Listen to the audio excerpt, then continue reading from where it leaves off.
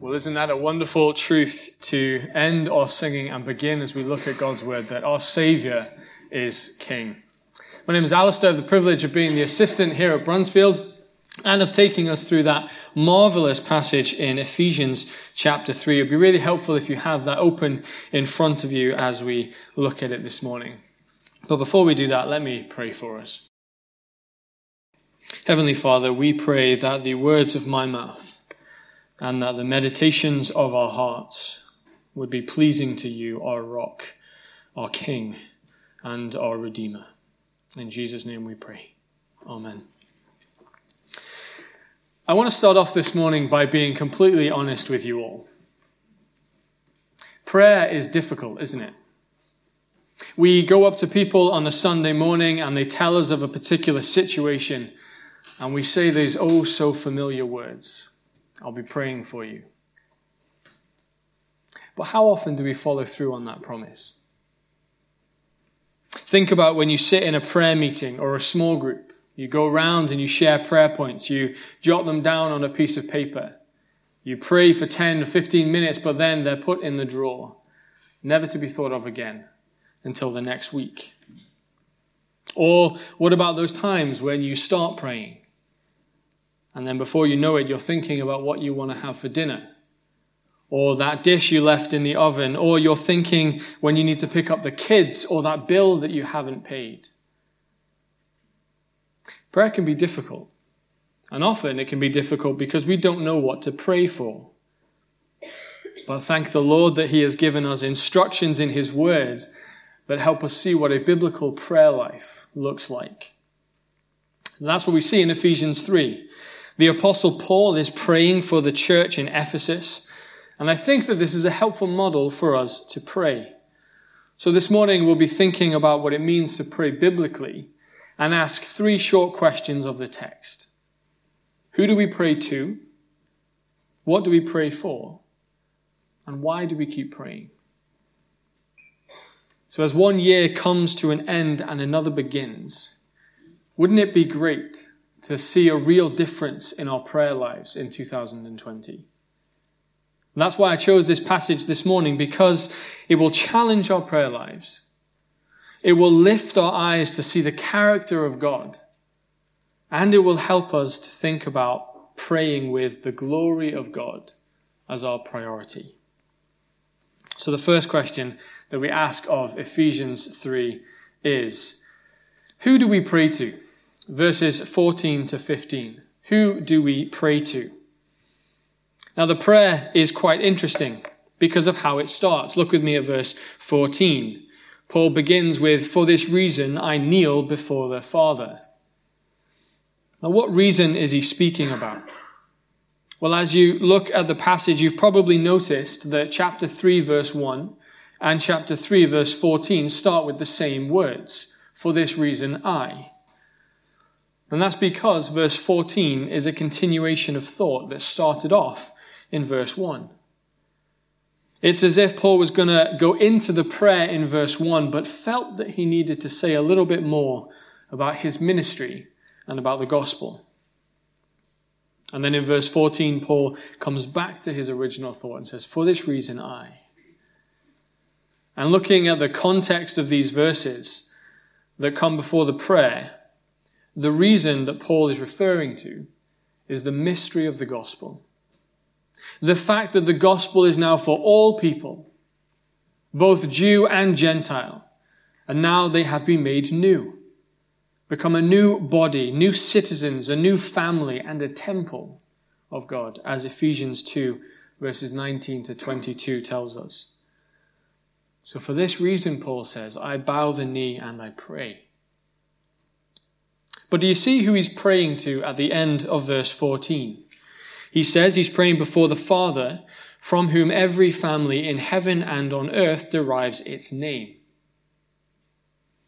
Paul is highlighting the fact that the dividing wall that existed between Jew and Gentile has been turned to rubble. God is not just the Father of the Jews who believe in Jesus, but He is the Father of all people who call on the name of Jesus.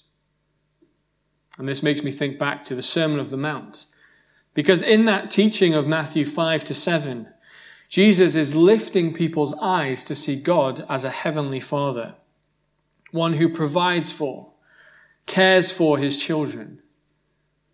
And that's the idea that Paul is giving the Ephesian church as he's teaching them to pray biblically. You pray to God because he's your Father and he listens. And the only reason that we can come before God as our Father is because of what Paul has been teaching in Ephesians so far. That as Christians, we have been chosen by God, forgiven of our sins through the death of Jesus, called to be holy and blameless, and called to live holy lives. Therefore, Paul says, regardless of where you are from, regardless of what you have done in life, regardless of whether you're a Jew or a Gentile, as a Christian, you can come before the throne room of God and you can call him Father. Now, if we understand the fact that God is a good Father who knows how to give good gifts to his children, then that will serve as the very reason that we run to him in our times of need and with our petitions. Jesus says in Matthew 7, verse 9-11, you don't need to turn there, but he says, which of you, if your son asks for bread, will give him a stone? Or if he asks for a fish, will give him a snake? If you then, though you are evil, know how to give good gifts to your children, how much more will your Father in heaven give good gifts to those who ask him? Now, no good father is going to pack his child's school lunch box and think, oh, you know what? Instead of putting some cheese in that sandwich, I might throw a few pebbles in. No good father would hand things to their children that they know are going to harm them, are they? And Jesus says, even as earthly fathers, who are evil by their very nature, if they know how to give good gifts, then how much more will our Heavenly Father give good gifts to his children? Now, why is this an important place to start when we think about praying biblically? Well, because this is the very foundation of our prayers. Because we're not coming to a mean man in the sky who reluctantly gives things to his children. We're not coming before a Father who delights to see us in pain and anguish. We're coming before a Father who is good, who wants to give good gifts to his children, and a Father who has gone out of his way to show how much he loves his children. Do you see God as a good Father this morning? Are you like a child who knows that in their Father they can find shelter, protection, provision, and care? That is how God is revealed to us in Scripture. Not as some distant, stone-faced, far-off deity, but as a Father who calls his children, who loves them, and who takes sinners like you and me and calls us his own. Praying biblically means we come before God as our Heavenly Father. And so the second question then is, well, what do we pray for? In verses 16-19, what do we pray for? Have you ever stopped and asked yourself that question? I realize that I spend much of my prayer life focusing on this life, on this world, on the problems that exist, often to the neglect of deeper spiritual things. We pray for the sick, for those in financial troubles, for those looking for jobs, for those who need comfort, and those are all good and right things for us to pray for. But notice how Paul immediately takes our eyes off of our own situations and teaches us to fix our gaze on Jesus Christ and the deeper spiritual things, because we are spiritual beings. In these verses, we have two petitions in verses 16 and 18. And in both of these petitions, Paul is praying that the Ephesians would have power. But he's not praying that they would have some electrical boost. or that they would have some mystical force that would carry them through the struggles of life.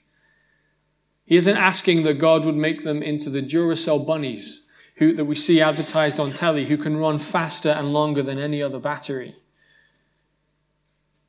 He starts off with his petition in verse 16.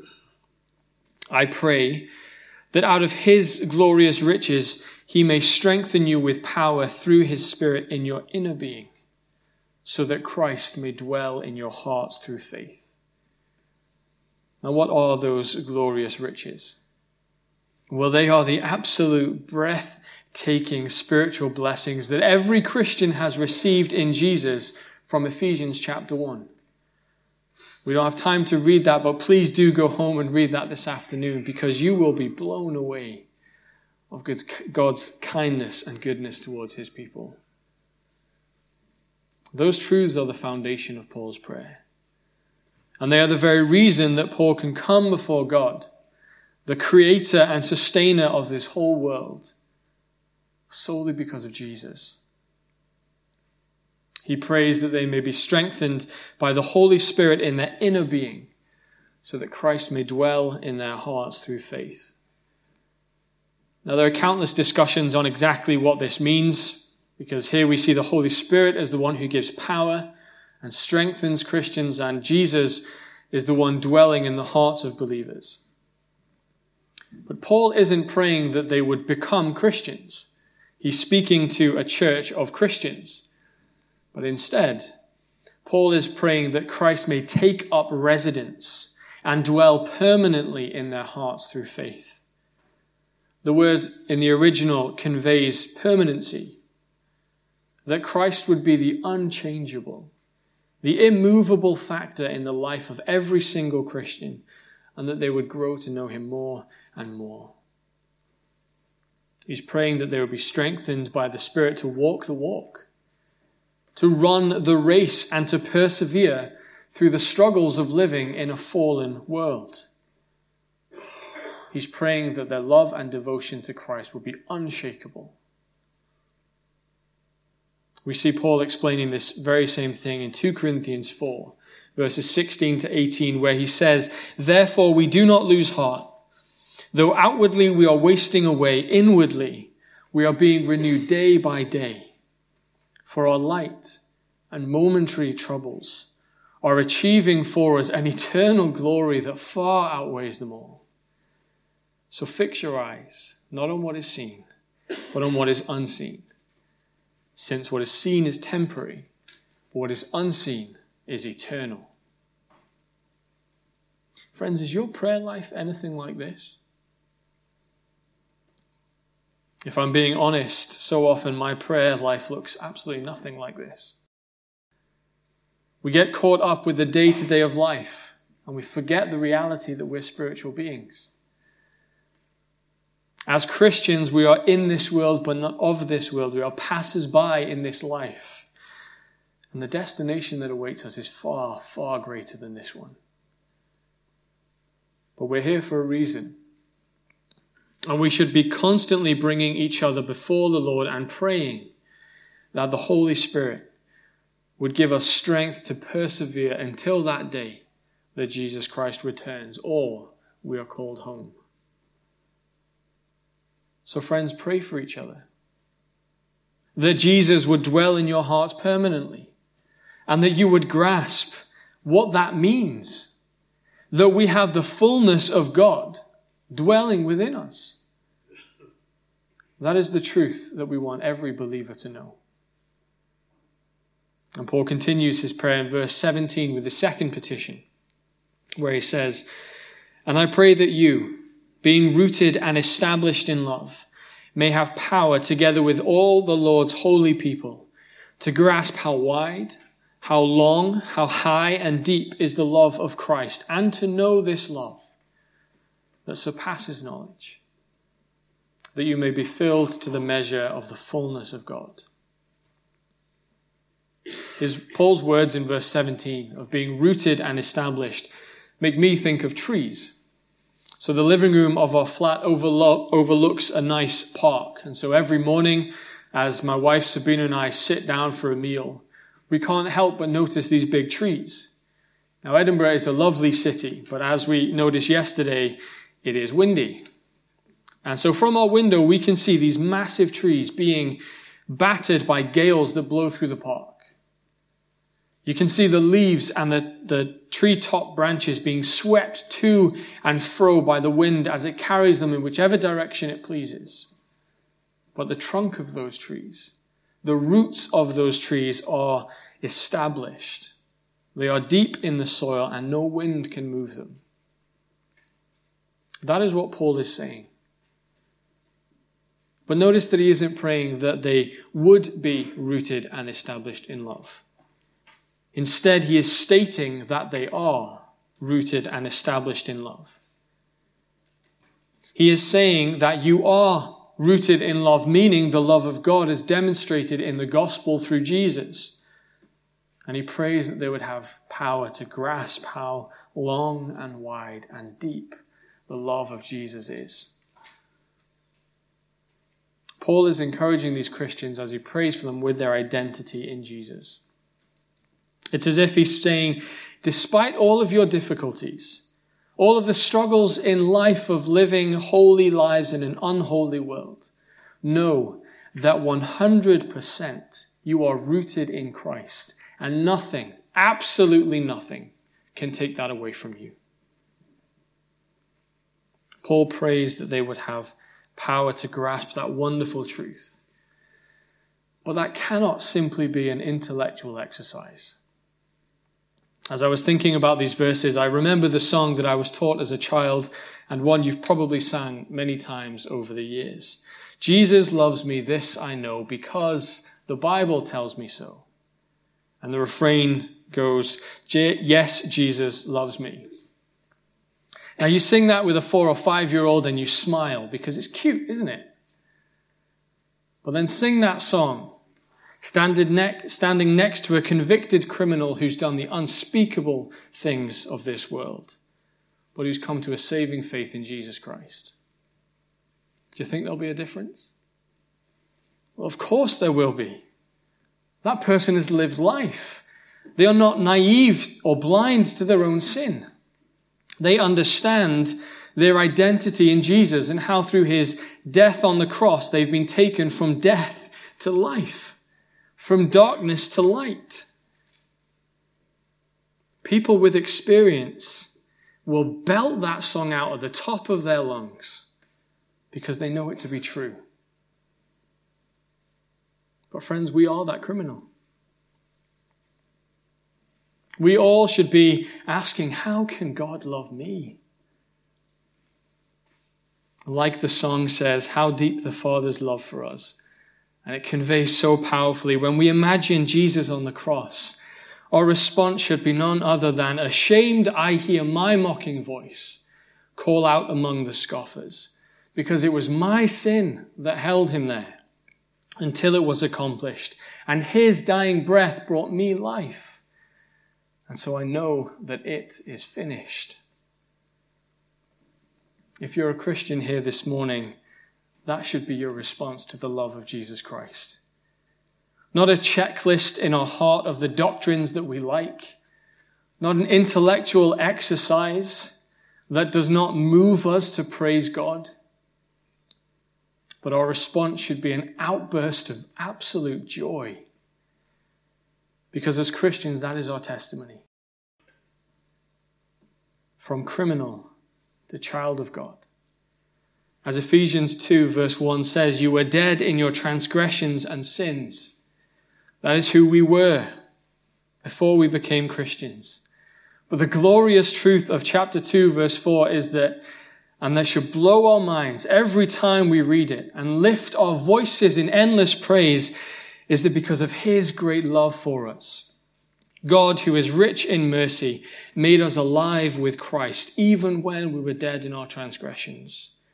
It is by grace that you have been saved. So if you're not a Christian here this morning, the reality that the Bible teaches is that you are still in darkness, that you are a slave to your sin and you are dead in it. But would you listen to the voice of a Savior who calls those who are dead in their sins to life? That is the wonderful news that we want to share with you this morning, that there is a Savior who knows your wrongdoings. He knows everything you've done and thought and said, and he knows you're not walking right with him. And despite it all, he calls you to repent and believe the good news of Jesus. That is the only reason that I can stand before you this morning. That is the only reason we gather as a church, because once we were dead in our sin and rejecting of God, but now through Jesus we're alive. Please think about that this morning. Think about who Jesus is. Ponder the truths of this King and Lord who loves a broken, corrupt sinner. And he makes them rooted and established in love. Paul prays that these Christians would grasp the love of Christ, the love that is too broad, too long, too deep, and too high to fathom. We cannot even begin to imagine the extent of that love because, as Paul says in verse 19, it surpasses all knowledge. That doesn't mean we stop thinking and wrestling with it. And it certainly doesn't mean that we keep it in our little box of ordered doctrines that we like to talk about. But it means that every time we hear of this love, we are blown away and we stand amazed in the presence of Jesus. Now imagine if we prayed these two petitions for each other. Imagine if in our prayers we asked that God would help us be amazed and taken aback by that great love that God has for them. I think the global church would look quite different. I think we'd see a people whose love for the Lord is ever growing, and a people who take that love out to the lost world and tell people about it and point them to Jesus. So why not take this into the new year and pray it for everyone you know? Pray it for the whole church family. I think our prayer lives would be much better. Praying biblically means that we come before the Lord with petitions for spiritual maturity and endurance to run the race. If our focus in 2020 of our prayer lives was God and the spiritual maturity of our brothers and sisters in Christ, we'd be changed. Our church would be changed. And we'd love each other more. But then the third question is, well, why do we keep praying? Verses 20 to 21. Why do we keep praying? Well, we keep praying because the only response to those wonderful truths that Paul's been telling us about is absolute praise. Praying biblically means that we cannot hold back from praising God as our Father, to whom we come and bring petitions that we would be mature and grow in our understanding of love. In these two verses, Paul praises God and puts the two earlier petitions into perspective by bringing two themes to mind. In verse 20, that God can do immeasurably more than we can ask or imagine. And in verse 21, he speaks about the wonderful glory of God. Now, how do these themes change the way we pray? Well, they change the way and things we pray for because we take our eyes off our own interests, off our own desires, and we think about the character and glory of God. And praying this way will mean that God gets all the glory in the church. And it will mean that we want Jesus' name to be lifted above every other name. We can pray confidently and come confidently before this almighty and good Father because we know that he answers prayer. How often do we face a situation and neglect to bring it to God in prayer, though? We think it's too big of an ask for God, or we think it's too small and insignificant to bother him with. And so we don't pray about the problems with the house that will set us back thousands. We don't pray about our situation at work with that boss that keeps nagging us. We don't pray about our health issues, and we just say, well, it's just part of life. If you're like me, and every other human being that I know, then your tendency is to first rely on your own strength, to do things by yourself, until, again, you realize, like you have 100 times before, that you can't do it. And only then do you turn to God in prayer. But friends, we need to understand that no petition is too big.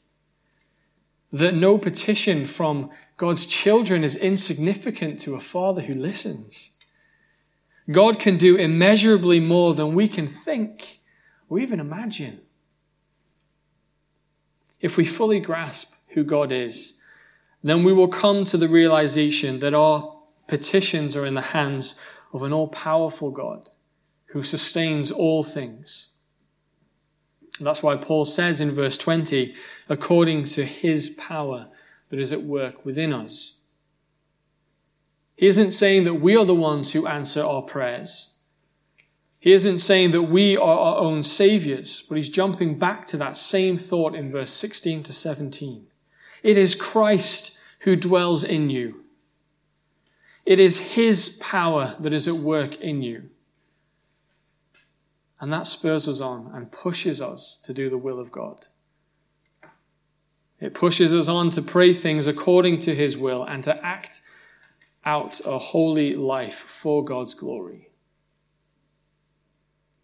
And then Paul ends this prayer not by focusing on himself, not by focusing on the church in Ephesus, but he focuses on God, on God's glory and his Son, Jesus Christ. Now, I've wrestled with this and asked myself, well, how often do I pray consciously with the glory of God at the forefront in my mind as a filter through which I bring all of my petitions?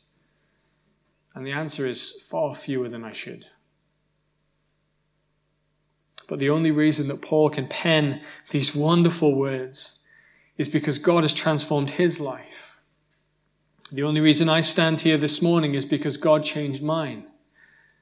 And the only reason we gather as a church is because that is our testimony. That God has done a tremendous work in our lives. And so why on earth would we want to give anyone else the glory? Now, this doesn't mean we stop praying for our immediate needs.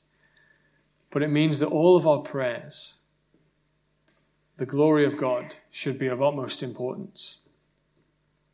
We shouldn't pray so that others hear our words and like our beautiful language. But we should pray because God hears every single word. We should not pray to tickle the ears of others, but we should pray in accordance with the will of God as revealed in the Bible. We shouldn't pray so that others look up to us. We should pray in such a way that people are pointed to God and his glory.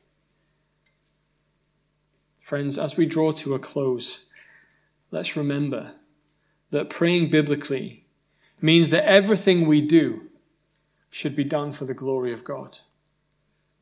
To see him receive all of the honor and to see the name of Jesus Christ lifted above every other name, because he alone deserves the glory. We just have the privilege of praising him and the privilege of pointing people to that wonderful glory of his. Let's pray together. Father, as we stand at the end of a year and we look at the beginning of a new year, we confess that your glory probably hasn't been the first priority in our lives in 2019. But Lord, we pray as we start this new year that you and your glory would be of first importance. And Father, I pray for all my brothers and sisters in Christ here before me. Lord, that they would understand that they are rooted and established in love. That they would understand how deep, how high, and how wide that love is. And Father, that it would lead us all to pray biblically, to pray in such a way that you are glorified, that your saints are built up, and that the gospel goes forth from our lips every single day. We ask this in the holy and precious name of our King, of our Lord and Saviour, God with us, Jesus Christ. Amen.